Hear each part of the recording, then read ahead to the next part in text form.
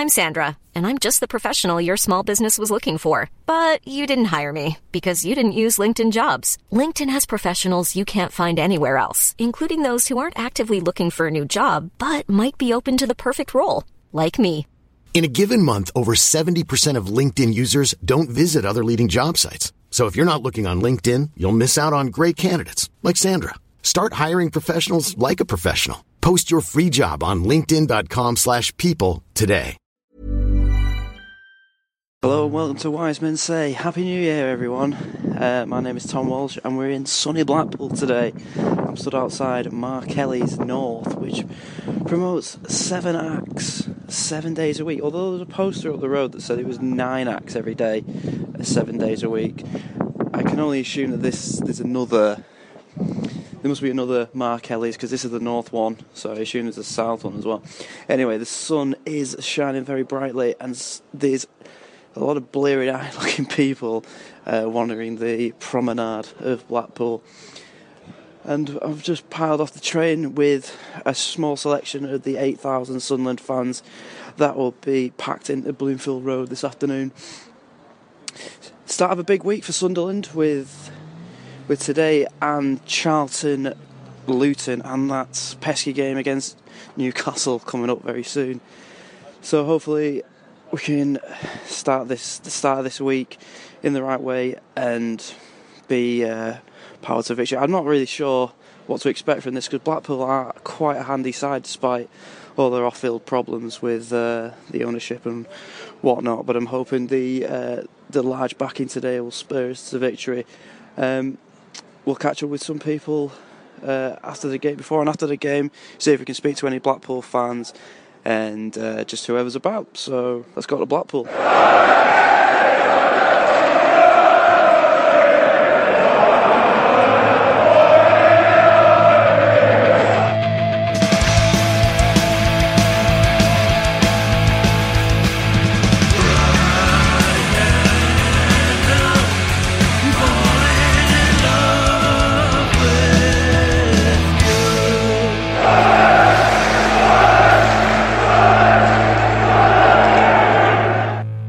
I'm here with Andy Higgins, the head of the Blackpool Supporters Trust. Well, a committee member, I'm not the head of it. Yeah, and he likes Leatherface. Love Leatherface, yeah. Best band in the world. So, and we stood outside here, you're handing out leaflets, so like tell us about your leaflets. Yeah, well, we do it every home game. We just give them out to the away supporters to help us in our boycott of the Oystons. So not many home fans go now, but away supporters, we welcome you all to Blackpool. Have a great day, enjoy it. But we just ask you politely not to finance the regime by buying any pies or pints in the ground. Use the local businesses around, because we're just trying to starve them out, basically, trying to prevent the money streams. Get rid of them, really, because they're unfit owners, pal. So do you... what do you think of the team on the pitch? Is just like, do you still even do it anymore, or did you go to the away games or anything like that, or is it completely drained your love of this club? An awful lot. I mean, there's a lot of fans now that even want Blackpool to lose, because we think it will hasten the departure of the owners. So personally, I still follow the games, but I don't go to many away games really, because it's my team. But it's an awful state of affairs. It's been 4 years now we've been boycotting since we stopped the Huddersfield game, and that's it. And 90% of us don't go anymore at all. So it's bad for the local community. It's shocking, really. So what has it done to Blackpool? I mean, this team used to be in the Premier League, and it's like, I guess I was saying to your friends there before, it's like last time Sunderland played here, we were 6th in the Premier League, Blackpool 11th, and now we're both in League One, both mismanaged, you more so than us. Yeah. But so yeah, how's it? Do people what has it done to Blackpool? Well, it's unbelievable, really. This area around here has got the lowest life expectancy in the UK. It's a very poor area. Yeah. You know, like governing Scotland and here, there's not a penny that's been reinvested from this club. And he stole over £30 million out of the club, the owner, which has been proven in court, in the civil courts. So it's what a poor area. The pubs are all empty, the guest houses are closing down. It's really hit the local play, around here. All the pubs and everywhere suffered massively. Yeah. It's tragic, really. He's got no sense of duty to the local population at all, the Oystons. They're not from here, they don't even like football. So when is it going to end? We don't know. There's charges against all his properties. We can auction off the club in the civil court judgment against him for nicking money from the club. So it's hopefully going to happen next year, or this year, but it can't happen soon enough, mate. And is it in a way, is it bad that a team like Sunderland bring 8,000 fans down? It's good for the Oystons. It's all cash in the pockets, isn't it? So like the Arsenal game as well. But it's good to see. It's the way it is, though. You know, most fans we speak to like yourself, they're all supportive. But in fairness, these Sunderland fans are putting money into the local bars and all that's that. Right, yeah. It's great, local community. Yeah, fair play. Yeah, no, it's great to see you all down here enjoying it because it's our game, isn't it? Really, we'll be back in there at some stage, won't we, mate? I've sincerely hope so. It's like, thank you. Yeah. Yes, thank you. So final score: Blackpool 0, Sunderland 1, and we're back in the King Edward VII pub. Hotel as well. Nice little hotel. Nice little hotel. Apparently. I've never stayed, but I've heard it's got good reviews. And I'm with Graham of the Roker Report Extra podcast. So we're crossing the swords here. That sounds a bit like an innuendo, mate, if I'm honest with you. But so what do you reckon of that? I thought it played really well, mate. I was just saying to you, obviously, at the match, I think when I watched it, I was trying to pick out who was the best player on the pitch. I think Madge really stuck out, but I think everyone put in a shift. I thought it was a really good performance. I think a few people were coming out saying that it was cagey and it was scrappy, and it wasn't like the complete performance, but I don't think I can say anyone had a bad game. Were you at all nervous? Because during that game, I did not feel nervous at any point. There was a... there was that shot when it might have gone over the line where I put it up a little bit. No, but it's like it's like the officials in this league, they don't notice when the ball goes over the line, so it doesn't really matter anymore. Which is quite handy for us. But I was going to say, I didn't feel nervous at any point during that game. Do you think we're in complete... I felt... We're in complete control. Well, get the assumption that we're in complete control. I never really was that worried. I felt like if they had got one back, we would have went up the other end of the pitch and put another one in. It was if we'd come away from that with a 2 or 3-0 win, I don't think anyone could have complained. I think there was a point where we kind of maybe sat back more than we needed to, but I think at the same time when we sat back, no offence to Blackpool, but they were that shit. It didn't really matter because there was one lad that hit that shot and I think it went past Rowe's head and spun towards Preston. I felt we were in control, if I'm completely honest. I say the fella next to me, he was saying we're so used to being in a higher division that when a striking opportunity comes like that fella had, you're expecting him to hit the top corner. Whereas in League One, now the old spooning it to Rowe's head, and we're like, yeah, this is the level that we're at now. It's like League One's great because you remember players like Nathan Delafonso exist. And Jay Spearin. Yeah. It's like today when that lad came on, like, who's that? Comments. It was like, we're still going back. Is he still playing it? Charlie Adam, where's he gone?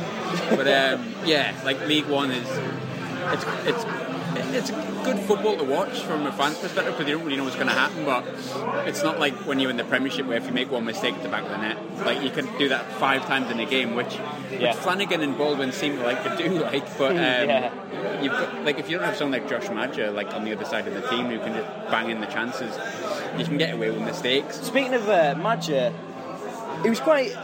I thought it was quite surprising that there was no repercussions in the away crowd of the fact that the news this week that he's been stolen over a contract. There seemed to be no animosity, and I was thinking, had he...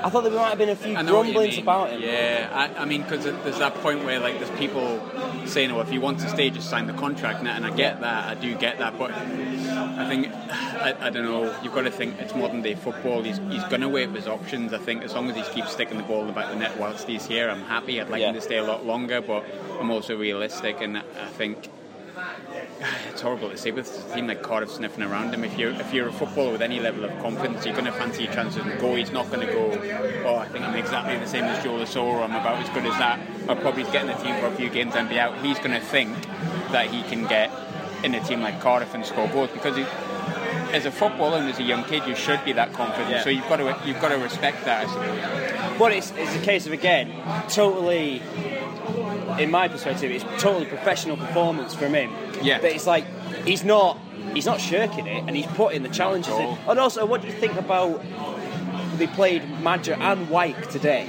I think it took so much off Madger to have someone just, I want to say doing the dirty work, but just having someone that you could hit and having a focal point allowed Madger to sort of I don't know if it was intentional, but I was saying like during the match day, it looks like he's dropped into that Maguire position, and like he's really, I mean, his touch at this level is ridiculous. Oh, for a 20-year-old kid, his touch is ridiculous. And like Charlie White just roughing people up, just giving so much more space.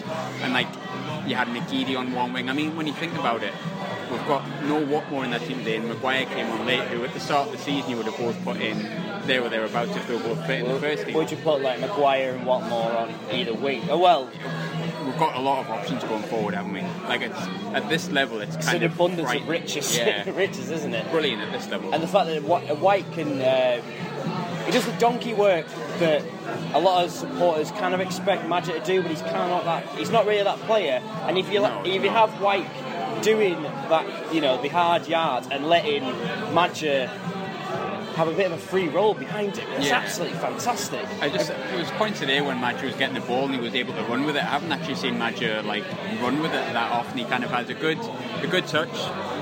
A couple of touches, puts the ball in the back of the net. But like today, we were able to play those long balls from Baldwin and Flanagan, which sometimes comes straight back when Madger's there, because White was winning it and just laying it off to someone like McGeady or Madger, and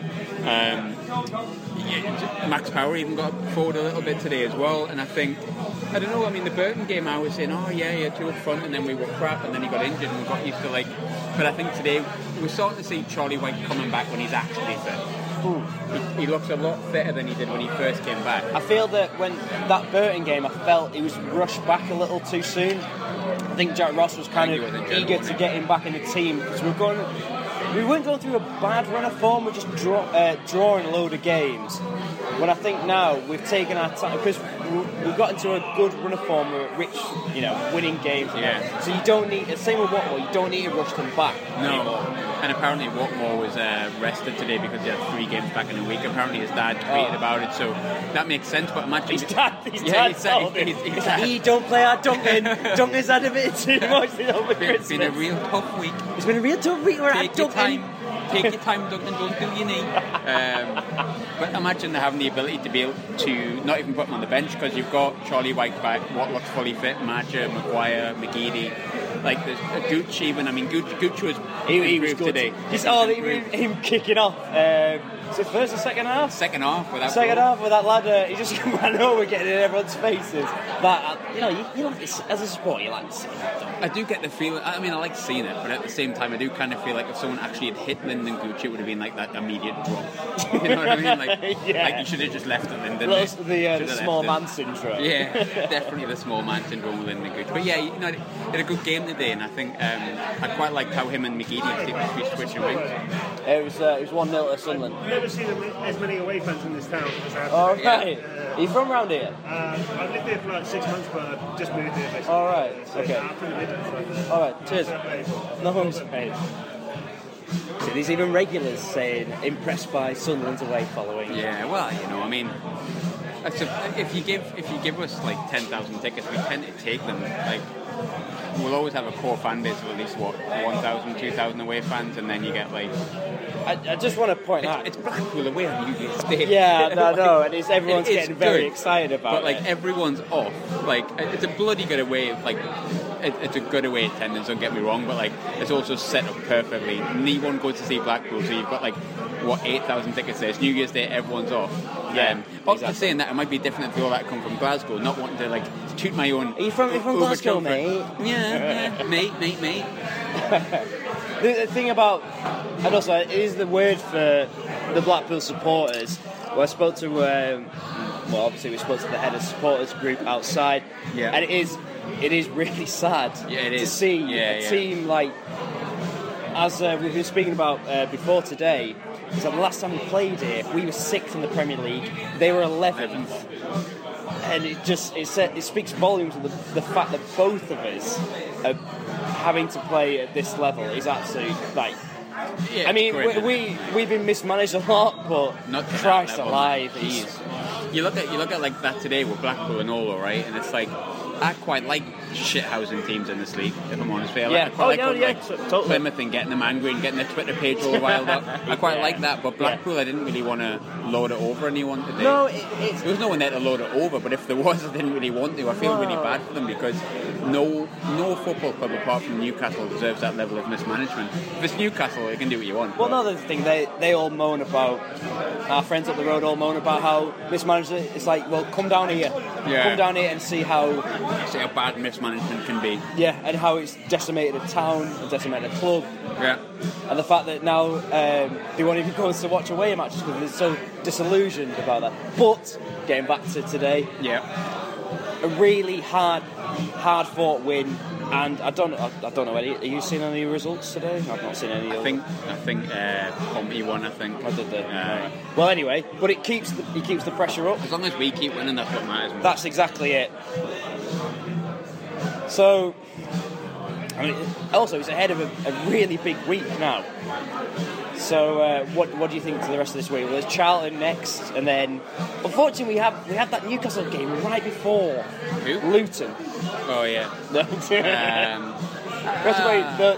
Those pricks reserves. They're two really tough games. Like I think Charlton. I think, in my opinion, a few people talk about Barnsley being the best side at the stadium like the season, but if I'm honest with you, I think people forget how good Charlton were when they came to the Lyle stadium. Taylor up front. Which we try to sign in the summer, obviously. And then you've got Luton coming up, who are on a cracking run of form, or were up until the other day when they got beat. I think. No, don't know how they got drew. Because Luwalua, for fuck's sake. They've got Luwalua. Yeah, he scored last. Anyway, Kazenga. Yeah, he scored last minute against Walsall. Jesus. Yeah. That's what I mean about players just turn up at teams. Yeah, like, exactly. I don't know what goes on with that. But I mean, yeah, it's tough, and I don't want to be like overly confident. But like realistically, we should be putting teams away. Yes, you've got to be like confident. Like Shrewsbury game, I didn't cry my eyes out with Shrewsbury. It's gonna happen. It's not going to be punch, turn up and beat teams. But in big games like Charlton away, Luton at home, I'd like 4 points minimum. Here's a question for you. Obviously, you got Newcastle reserves during the week before Luton, right? Do you rest the players for Luton? Or what's more important? Newcastle or Luton? Well, obviously, yeah. But the fear. There is a big fear with that Newcastle game, but at the same time, like, even if you, I don't know, I don't want it to exist. To be honest with you, are you gonna go? Sadly, because I hate their under 21s. You know what I mean? Yeah. I hate their first team. I hate their under 11s. No offense to them, but I want to beat them. But I think in the grand scheme of things, I want to get promoted and beat Luton. But if we drew against Luton, it would beat the Mags. Beat the Mags on penalties and then beat Luton on the weekend. That's fine. That'll do. Yeah, that's right. perfect. Just to finish off. How much did you enjoy Blackpool as a town today? Since every corner you turn, every pub you went into, everyone's got a Southern accent, apart from me, obviously. I really enjoyed it, but it's not my kind of town. It's like South Shields on steroids. I think we'll leave it there. Well, that's it from Blackpool. We've had a lovely time out, and the lads have picked up a good 3 points, and hopefully 3 points over Charlton, and then we're into 2019, and then we'll progress to the Checker Trade final. And then we're going to win the Checker Trade trophy. All right, cheers, all the best.